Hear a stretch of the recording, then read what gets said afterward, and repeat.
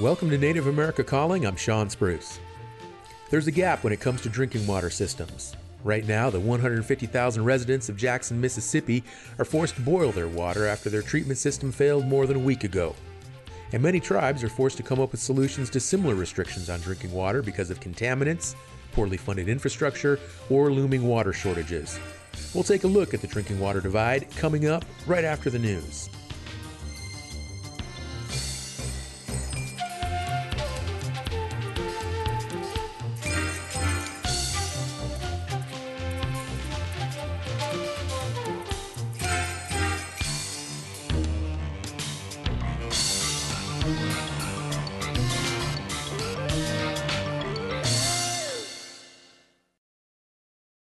This is National Native News. I'm Antonia Gonzalez.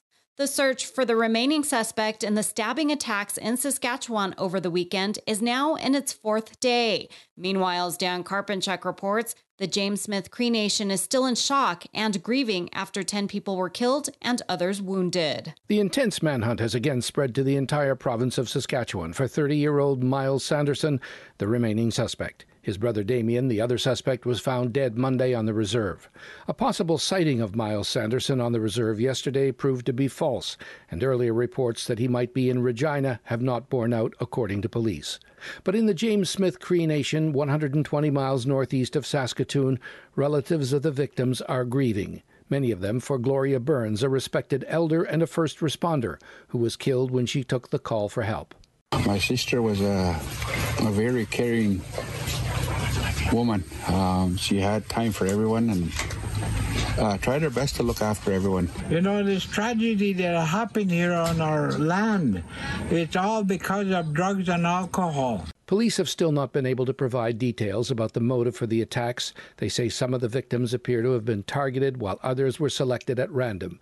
Miles Sanderson has a lengthy criminal record, and according to a parole board document, he has a history of violent offenses, including assault.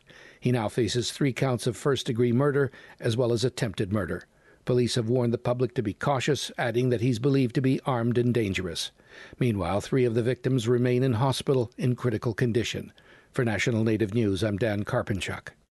Members of the Apache Stronghold, a coalition of Apache people, other Native people, and non-Native allies, held a day of prayer Tuesday in San Francisco as they continue their fight to protect a sacred site from a proposed copper mine. They're seeking a rehearing in their case in the Ninth Circuit Court of Appeals in San Francisco against the U.S. to protect Oak Flat in Arizona from Resolution Copper. Oak Flat is located within National Forest land east of Phoenix and is part of a land swap approved by Congress in 2014 between the federal government and the company.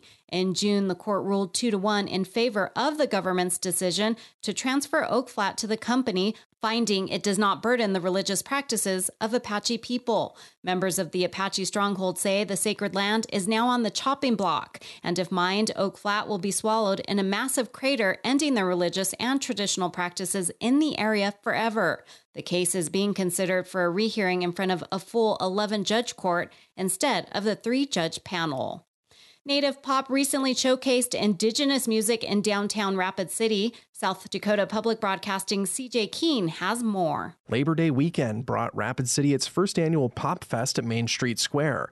It was a full day of music across genres. LaFawn Janis is the executive director for Native Pop. She says there's a value to providing performance stages to Native musicians. The lyrics are amazing and it's relevant to our lives, and we brought in artists from around the country, and then of course we had local artists as well. We all experience a lot of the same social issues. It was really cool to see, and it's good for our youth to be able to see this. One of those performers was Welby June. He describes his sound as soul music and says engaging with art builds connections. It's great to have this platform to help the local community see the different facets of Native folk. That's incredibly helpful in building a community relation in Rapid City and around the area. Janis says Native Pop hopes to make more musical events possible in the future. For National Native News, I'm CJ Keene. And I'm Antonia Gonzalez.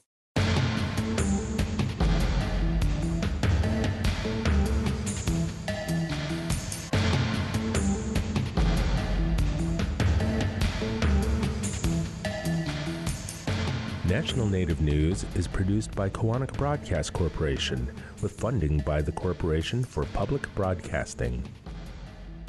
Support by the American Indian Higher Education Consortium, working to ensure tribal colleges and universities are included in our higher education system. Information on 37 tribal colleges and universities at aihec.org. Support by BNSF Railway, proudly supporting the nation's economy by moving the goods that feed, supply, and power communities across the country. More at bnsf.com/tribal relations.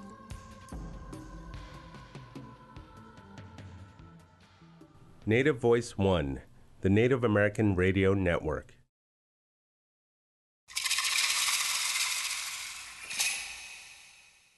Welcome to Native America Calling. I'm Sean Spruce.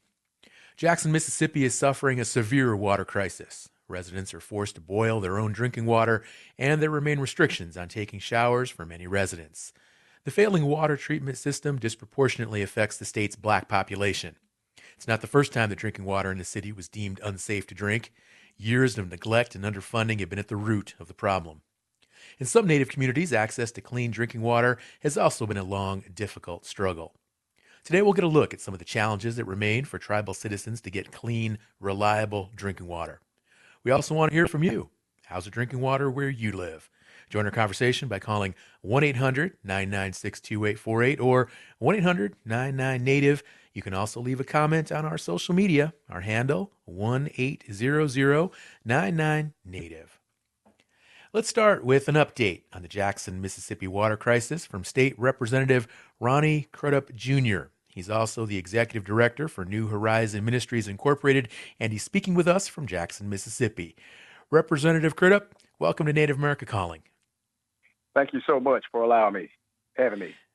Absolutely, sir. And please tell us about the current state of your water supply in Jackson. Last I heard, pressure had been restored. Is the water also now safe to drink?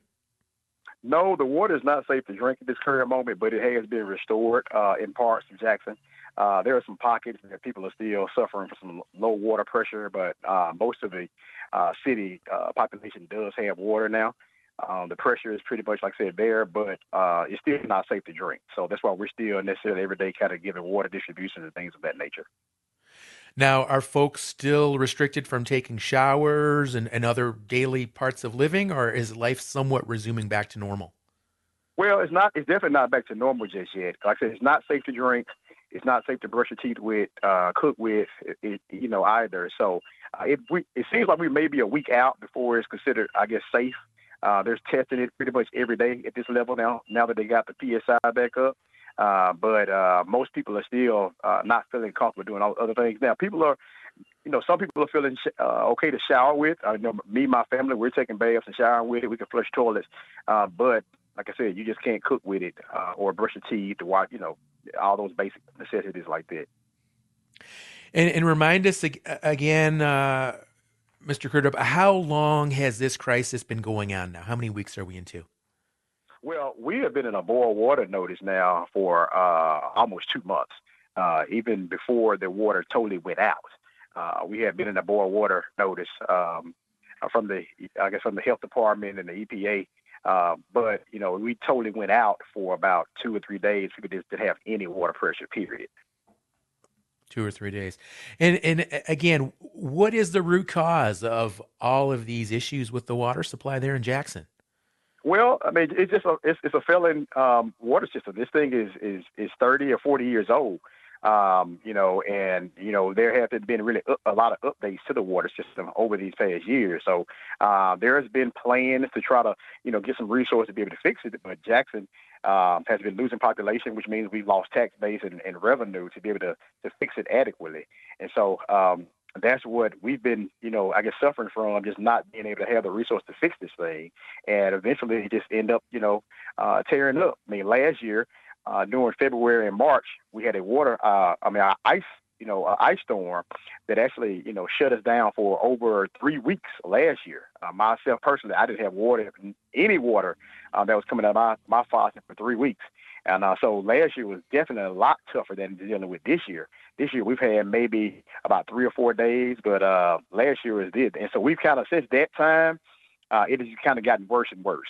And so this has kind of been something we've been dealing with and trying to make the best out of it. But it's definitely not something we're trying to get used to. So these are ongoing issues. Are folks in the habit of storing water bottles and taking other precautions to be prepared for events like this?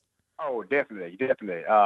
We keep, at least 2 18-wheeler loads of water on stock ourselves to make sure that when water does go out or does go to a boil water nose, we can get it to residents.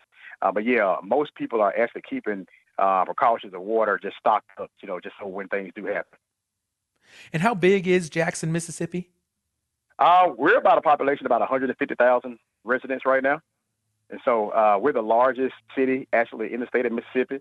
And we've kind of, I think, last 10 years, we lost somewhere between 10 and 15,000 residents. Mm. Now, there's a tribe there in Mississippi, the Mississippi Choctaw. They're down there near Philadelphia area. Do you know of any Mississippi Choctaw citizens that live in the Jackson municipal area?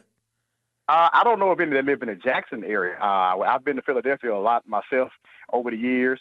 Down there, for years I've been going there since I was a teenager. But I don't know anybody personally who's in Jackson right now. Because this is just a Jackson crisis. It's not a all over the state of Mississippi. So it's really Jackson has had these major needs.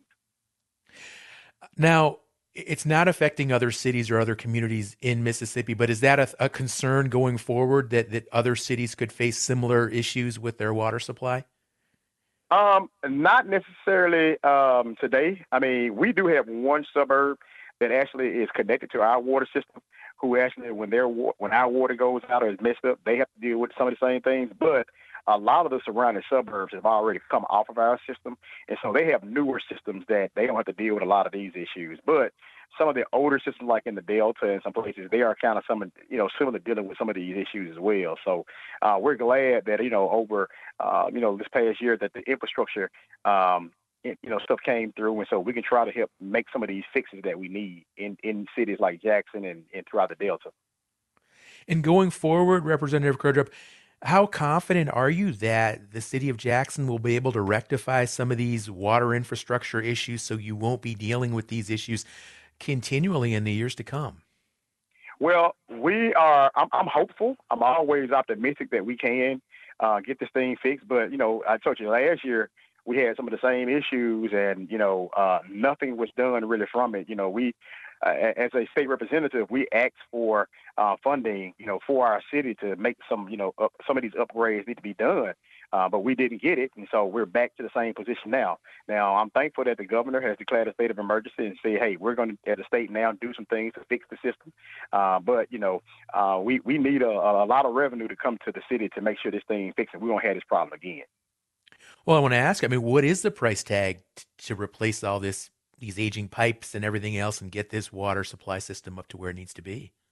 Well, I think our total needs has been estimated somewhere about $2 billion, but that's our water system, that's our drainage system, and our sewer system also. I think last year we were asking somewhere a neighborhood of about $55 million. That would weatherize the system. Make sure so if it's dealing with a lot of weather-related issues, we wouldn't have it like floods and freezing.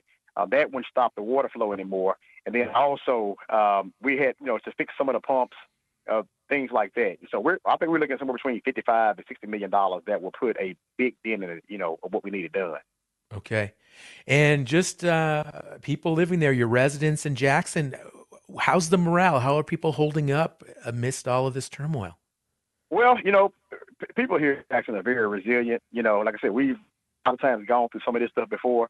And so people are holding up best they can. It's not something that we love to deal with, but we make the best use out of it. We're the hospitality state. And so people are known for being hospitable. And so we have people that are, volunteering and giving out water pretty much every day. We've been doing this now for almost 2 weeks, giving out water, daily distributions at that site. And we're going to keep on doing it until we have clean water for our residents to drink. And so people are, making the best out of they can. But, it's not something that people just kind of love to do, but we're getting through it. Well, Representative Crudup, I like how you remind us that Mississippi is the hospitality state. And I want to thank you for joining us today, giving us that update. And thoughts and prayers to everybody there, all of your fellow residents there in Jackson, Mississippi. We're thinking about you folks, and we wish you all well. Thank you so much. Let's head out west now to Hopi Lands in Arizona, where we're joined by Dr. Carrie Nuva-Joseph. She's the director of the Department of Natural Resources for the Hopi tribe, and she's a Hopi citizen. Carrie, thanks for joining us. Nakwang Talangwa, good morning. Thanks for having me here. Carrie, the Hopi, like other tribes, are facing water challenges, and in your case, high levels of arsenic dating back to the 1960s, more than 50 years ago. What caused this contamination? Well, that fact is correct. You have it correct there. With the contamination, we have some just geologic, naturally occurring arsenic in our groundwater just from the bed formations below. And so, the EPA pretty much modified their water quality standards back in the early 90s.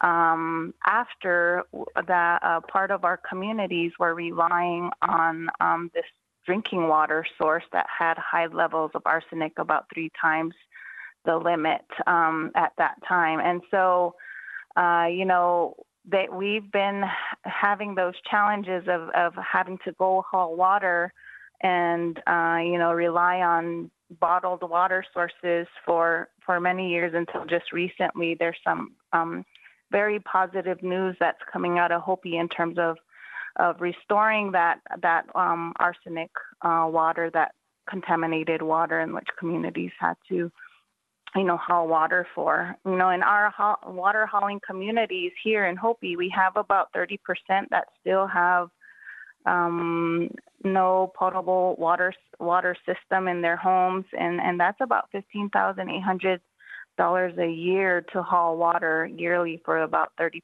of our households here in Hopi. So, arsenic is just one of them, one of the contamination issues. We're speaking with Dr. Carrie Joseph. She's in Hopi, and she's telling us about some long-standing water access, water supply issues there in Hopi lands. And we're going to talk more about these issues with Carrie coming up after our break. Folks, if you want a question, or if you have a question to ask, or if you have a comment to share about our show today, please give us a call, 1-800-996-2848. That is our number, 1-800-996-2848. We've got a great show lined up for you. Other guests from other tribal communities are going to talk about water. We'll be right back.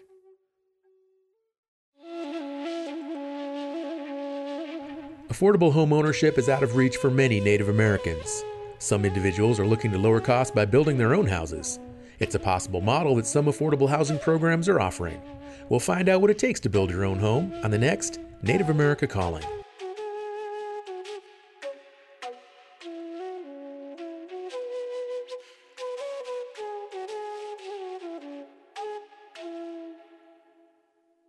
Support by Indigenous Pact, a healthcare consulting company working to create health equity in Indian country. Indigenous Pact offers solutions to fit the needs of your tribe. Their team, experts in healthcare strategy, policy, and innovation, provides a one-of-a-kind plan to solve the issues specific to your community. Indigenous Pact works to create 3 primary outcomes: healing spaces, healthy citizens, and sustainable economies. More information at indigenouspact.com. Thank you for listening to Native America Calling. I'm Sean Spruce. We're talking about access to clean drinking water today. If you'd like to join our conversation, you can do so by calling 1-800-996-2848. That's also 1-800-99-NATIVE. We're speaking with Dr. Carrie Nuva-Joseph. She's the director of the Department of Natural Resources for the Hopi tribe. And Carrie, you just did a really thorough job of explaining some of these longstanding issues there at Hopi. Arsenic levels 3 times what constitutes a safe level in some cases. Many families forced to haul water and at a tremendous expense to do that as well. And the tribe recently, however, celebrated the completion of the Hopi Arsenic Mitigation Project. Congratulations. What are the key features of this project? Yeah, so I just want to acknowledge, under the leadership of Chairman Navanyama, that we just completed the Hopi Arsenic Mitigation Project, which just is actually going through some system. There's a system running right now. The system should be running. It's really a $22 million pipeline, water pipeline that goes through these affected communities from arsenic. And it's about 40 miles of pipeline that passes through several villages. And so this was a huge, huge relief and a huge celebration that we had here in Hopi regarding this, the completion of this project. And so it was really hard for Navanyama to put into words what he felt about this completion because, many of our Hopi citizens did have to haul their water from border town locations just to have safe drinking water. So it's been a while. It's been a long time coming. Like you mentioned, 1960s, that's a really long time to be without clean water, and kind of displays and illustrates for you the disparities. But with the partners that were involved with this project and strong leadership, like the Hopi Utilities Corporation, we have the DNR Department of Natural Resources, IHS, several other, the BIA, Environmental Protection Agency, and some other of our other associates, we were able to complete this project. And so what this project does is basically it's just, it connects to existing water infrastructure. And so, unfortunately, just because it connects to already an existing water infrastructure source, we're going to possibly in the next phase look at developing maybe some other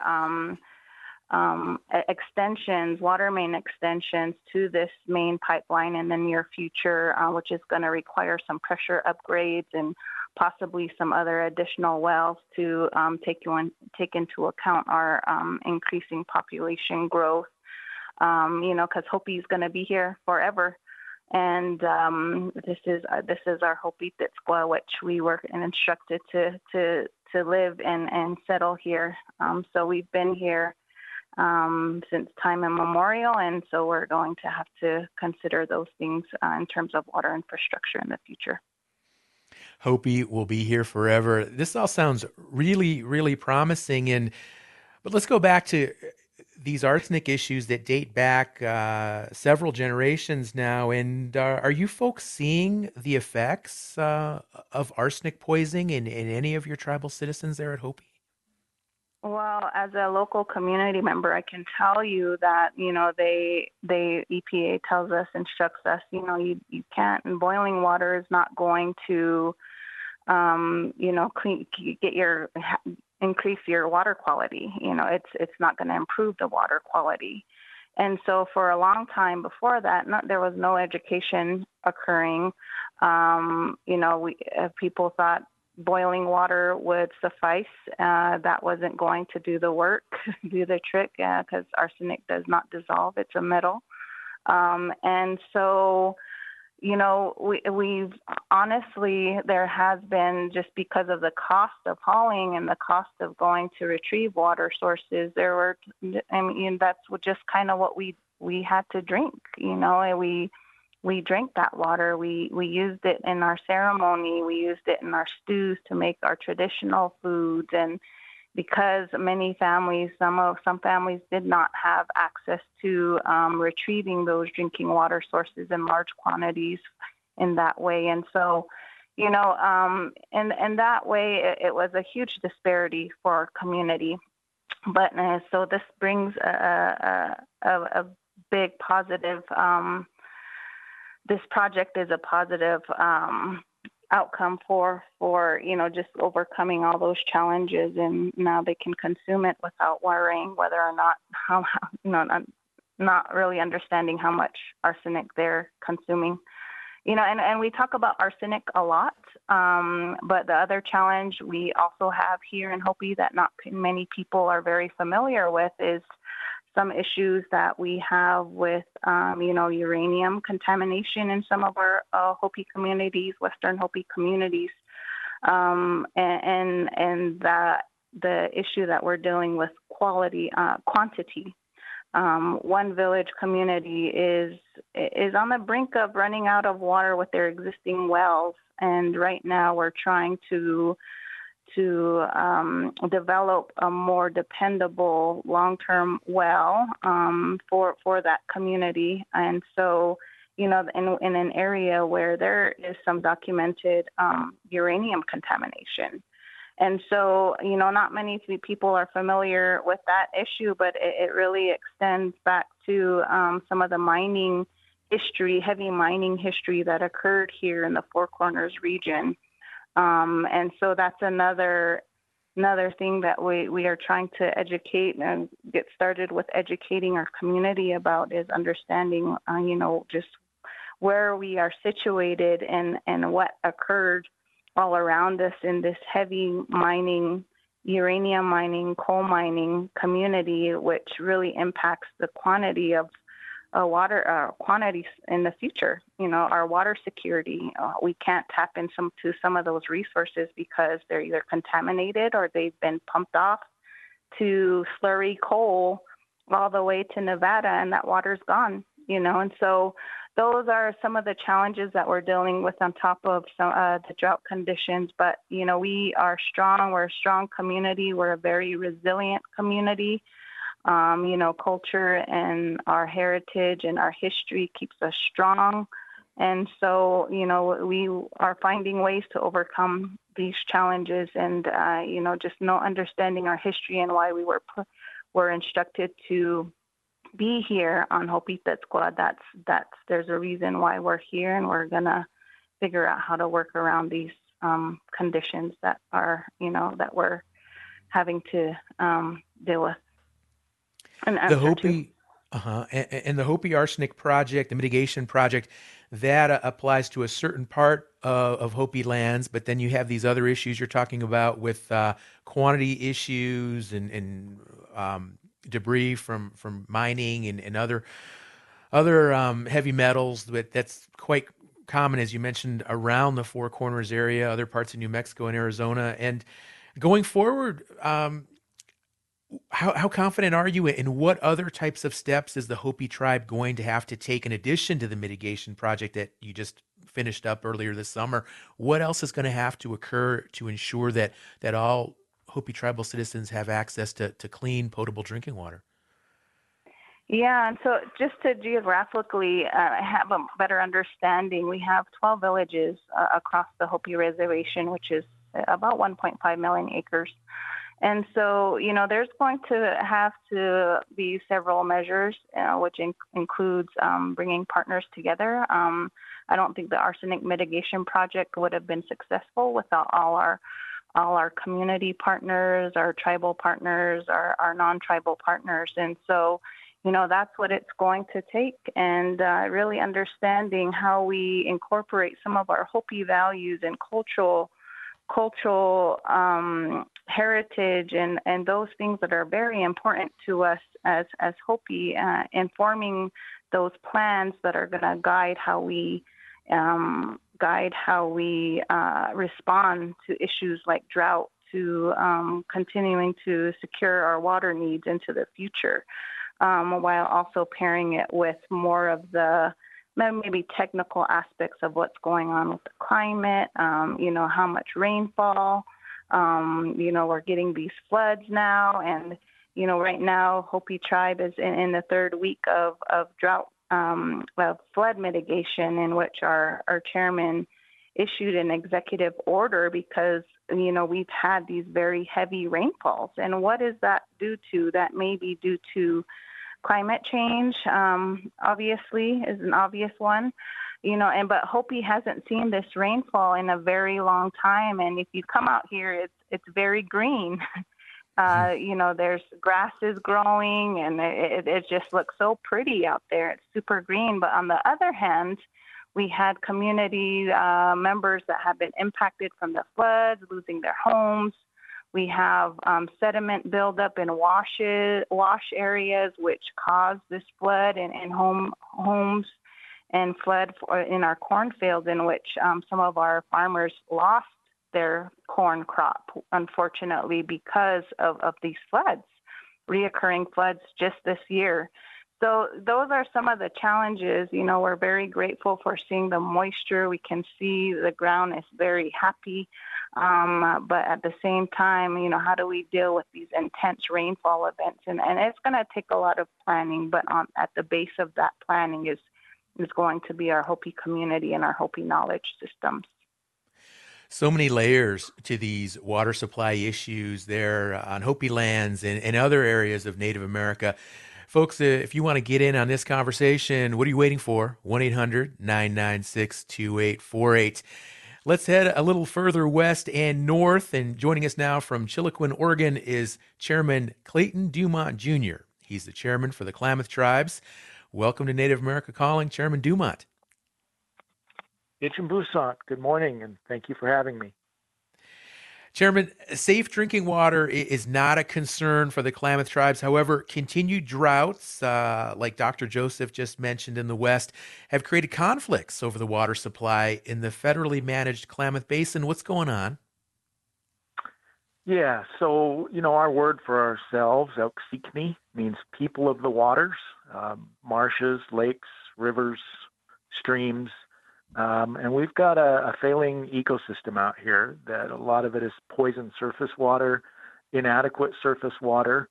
While our drinking water is out of wells, many have responded in the agricultural community by groundwater mining, as the tribes have made water calls to enforce our water rights. So we have begun to see wells fail down south of our land, in some of what were traditionally large lakes and wetlands, where you can imagine there was a very, very high water table at one time. Now, at stake right now is growing tensions between the Klamath Tribes and local farmers. Can you tell us more about that? Yeah, sure. So starting in 1907, there was something called the Klamath Reclamation Project. They came in and drained tens of thousands, hundreds of thousands of acres of wetlands and whole lakes of open water. Those were very phosphorus-rich lake beds, so they're very good farmland. When they drained the wetlands, they also were taking away natural storage, which fed the nearby Klamath River, and put a whole lot of pressure on Upper Klamath Lake, which is where our people live, and blew out a natural reef, which held the water levels stable. Also drained many, many wetlands around Upper Klamath Lake, brought in lots of cattle, straightened rivers and streams, degraded stream banks, blocked off natural springs, fed them into pastures. So just tremendous, dramatic changes in about 120 years to the natural ecosystem up here, which resulted in a degradation of water quality as well as a loss of water quantity. So now we've got a big lake, about 90 miles of coastline, which is very central to us and to our culture, which is poison, untouchable for months each summer. In fact, I just talked with one of our young people now who is charged with going out and testing it to keep track of the water there, and he's reporting that some of his crew are getting rashes. So despite, you know, the safety equipment that we've purchased for them, it's just really dangerous stuff.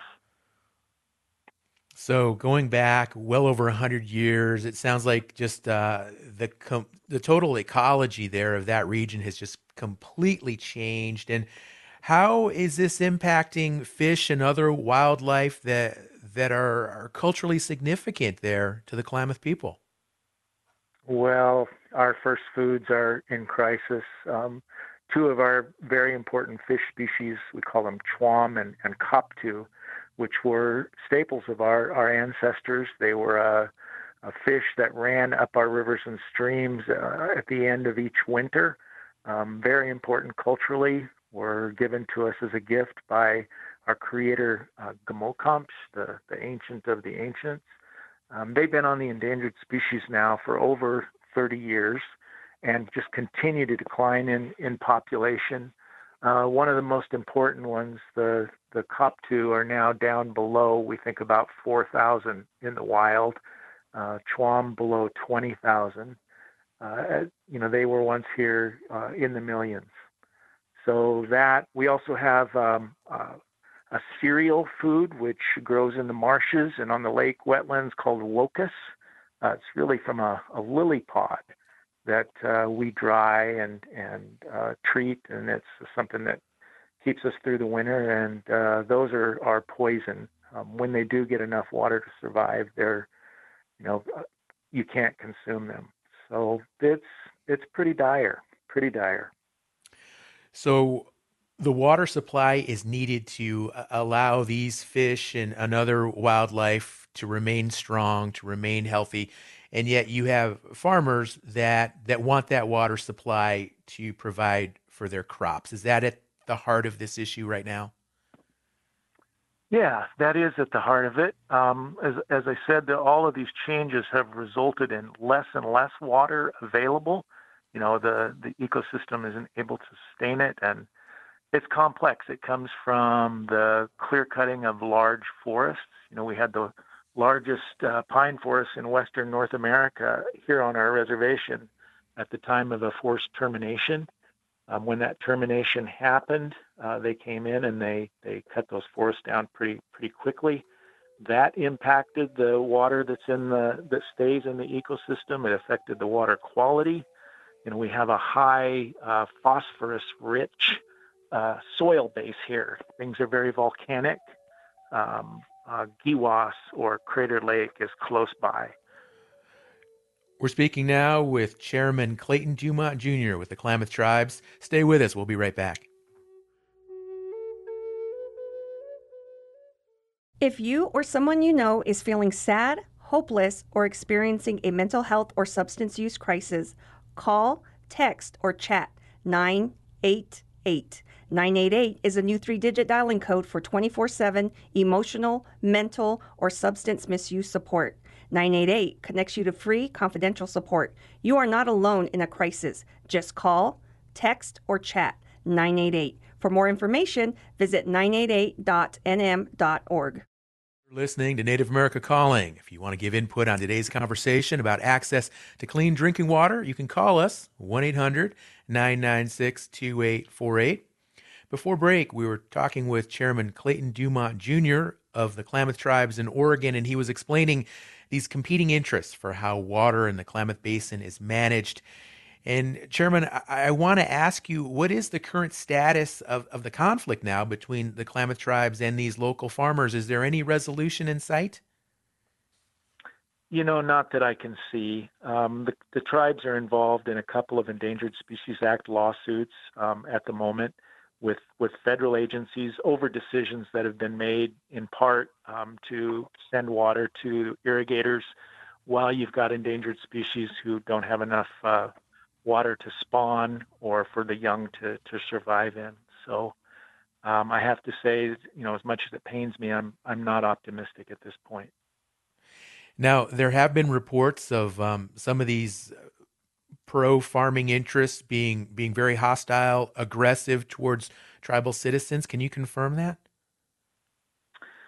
So there's quite a history of that, actually, going back at least a couple of decades.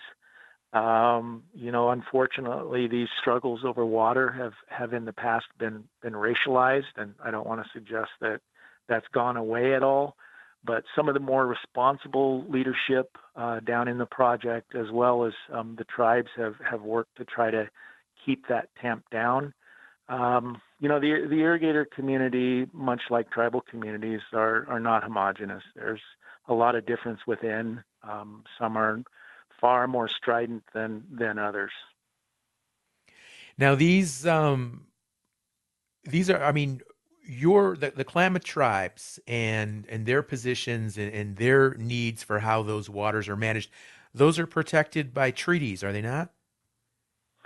Yes, so we have a treaty, an 1864 treaty, where we ceded much of Oregon and a large part of Northern California in exchange for the right to live well on the resources that are available here, which at the time was about 2 million acres.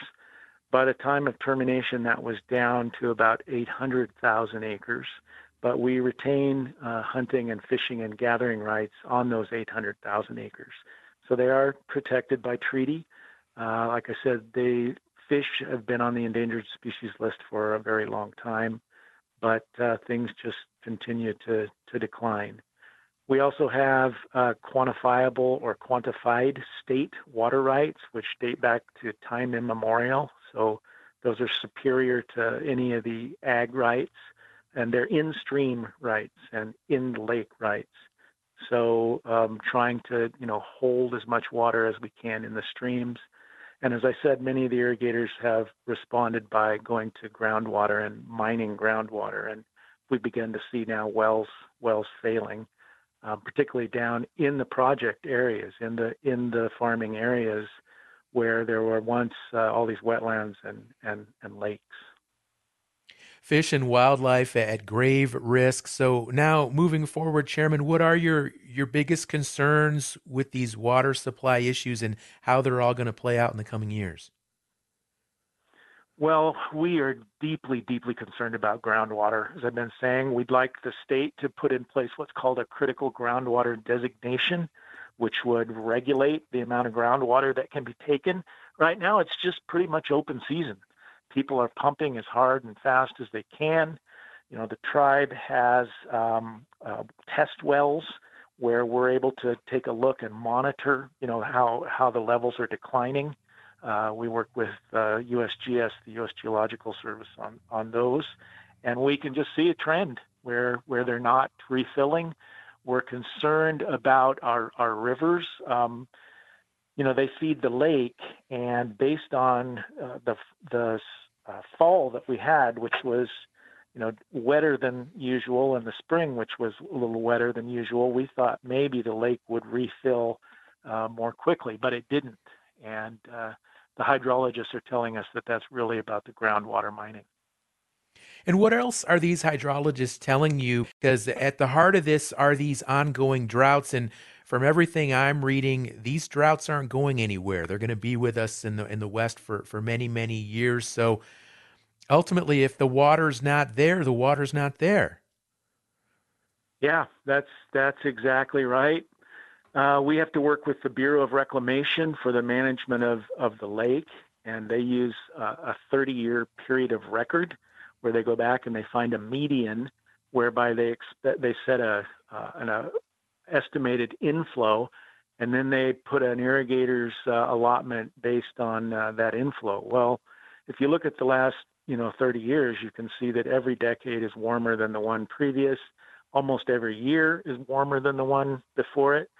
So we just keep arguing that that's insanity, that they have to adjust the way they're thinking about this, because looking back 30 years and expecting, there to be a median outcome is just not working. So, yeah, well, easy we're working real hard to. I'm sorry. Yeah, no, I understand. I mean, appreciate this really, really insightful overview, and unfortunately, there just appear to be no easy answers for going forward. But Chairman, thank you for your time and giving us all of that information. And let's bring in another guest now. Joining us from Princeton, New Jersey is Dr. Tommy Rock. He's an environmental scientist and postdoctoral research fellow at Princeton University. He is Dene. Tommy, welcome back to the show. Hi, good afternoon or good morning.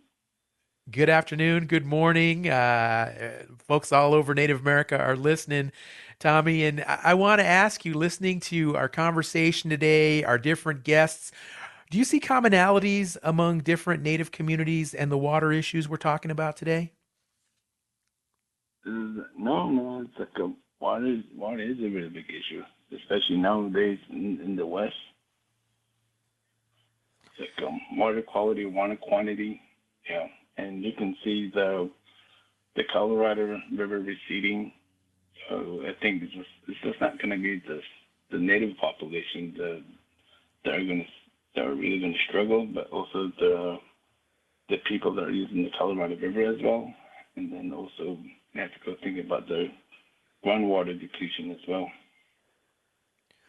Well, just now chatting with Chairman Dumont up there with the Klamath tribes in Oregon, it's really coming across loud and clear that there are no easy answers, and especially if these droughts continue. So, what are some possible solutions? Because I mean, from everything we're hearing about and reading and watching on the news, I mean, it just sounds like in another generation or so, you could have entire communities just completely without water in much of the western United States. Yeah, yes, and it did happen before a couple of years ago with the town of Williams, just west of Flagstaff. They were without water. So it was like through the reality of that happening again in another community that's not too far off. And reading the news, and it's currently happening in a small town in northern New Mexico, the town of Las Vegas. They're going through the same crisis as well. Like they're looking at I think something like 50 days public water before the water is gone. Mm-hmm. Well, and then aside from these water quantity issues, and we also have these contamination issues that we're learning about today. And here's, Tommy, where I need some help here, because there is a federal law, the Clean Water Act, that is supposed to make sure that we all have access to clean drinking water. So what's going on here? Why is it that we have so many challenges here, not just in Native America, but throughout the United States, with communities that don't have potable water? What's going on? I think that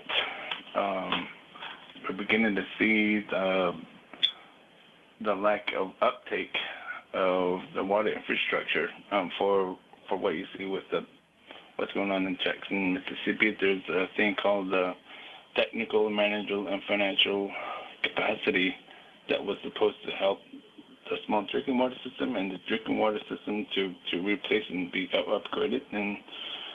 And I know for my tribe that hasn't happened yet. And I think in a lot of places where there are people of color, I think a lot of those areas have not had that happen yet, and it's supposed to upkeep the infrastructure so something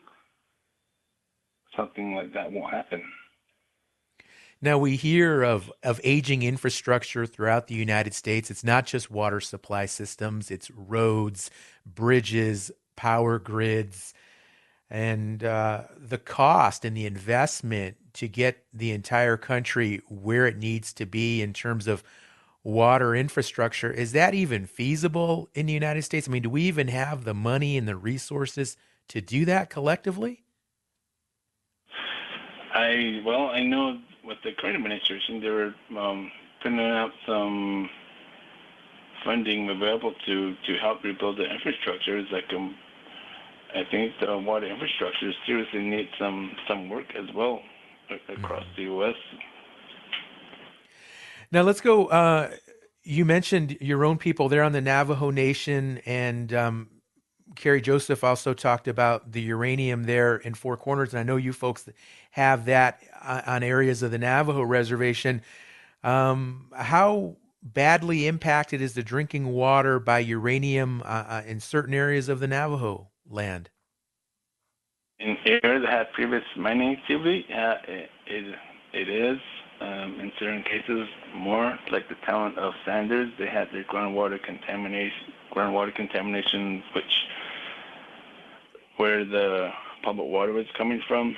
So that was an issue until a Navajo Tribal Utility Authority stepped in and provided an alternative public water supply, which is coming from the Navajo Reservation, and Sanders is off the reservation, so now they have access to that potable water now, but that groundwater is still there, and just trying to find out where that groundwater contamination is happening. That's some of the research that I'm working on. In other communities that don't have access to potable water, like the community of Sanders, and in some cases those spring sources or unregulated water sources, that's still an ongoing issue. I know that's a huge problem over in the Black Falls area and other part of the reservation.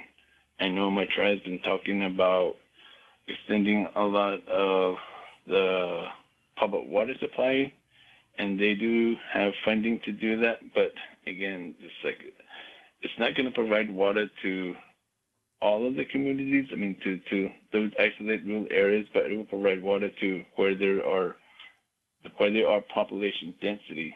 But unfortunately, for some of the family members some families that live out in rural isolated areas, that's just not going to happen.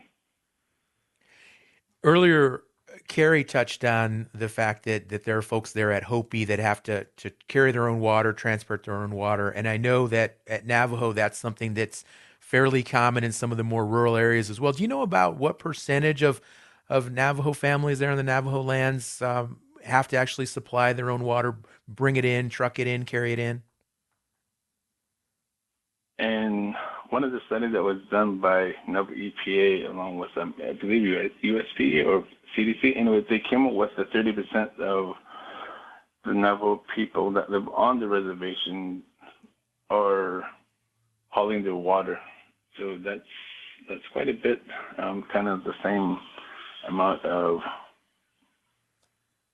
like, percentage-wise that Carrie mentioned. The same thing is true for my tribe, and there's still. I'm sorry. Go ahead. Finish, please. I was going to say that I know that's still an ongoing conversation, just like for researchers as well. I know there's Dr. Kalina Chief is trying to help with that as well as so myself that I would have some project going on to help address some of those as well. And there's some grassroots organizations that are working on that issue as well, like the Dig Deep, and I know Salina Lake Enterprise is working on that along with another grassroots organization called Six World Solutions. So there is an effort, not from the tribal government itself, but from the grassroots and local communities that are helping or trying to help address the need for potable water as well.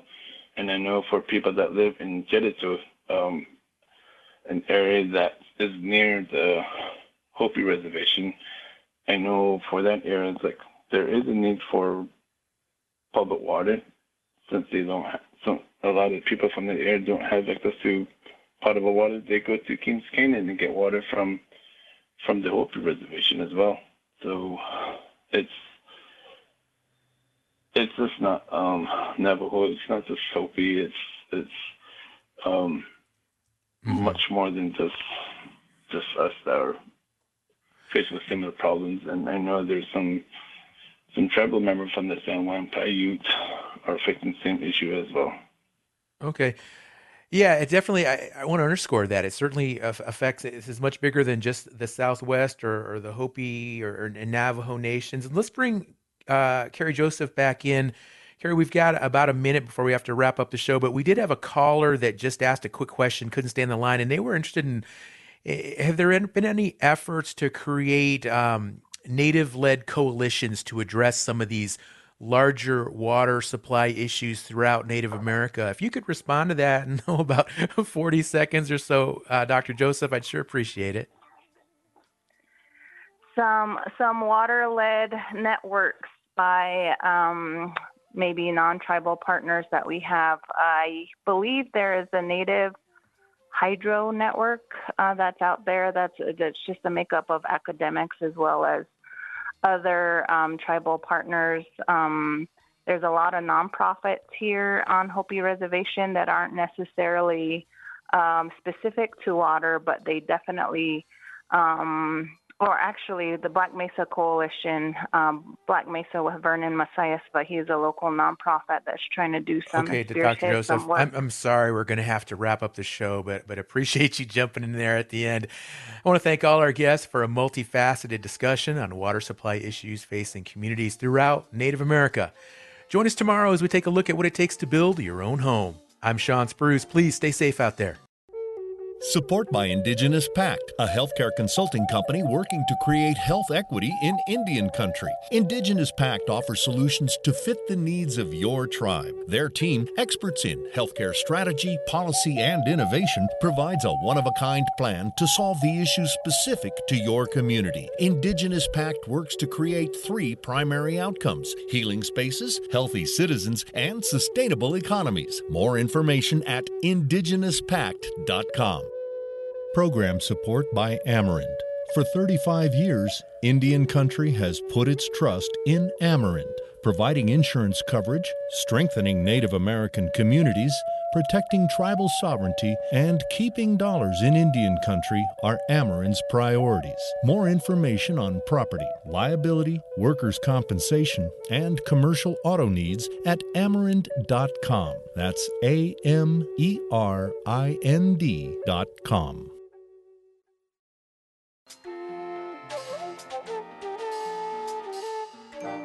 Native America Calling is produced in the Annenberg National Native Voice Studios in Albuquerque, New Mexico by Kawanak Broadcast Corporation, a Native nonprofit media organization.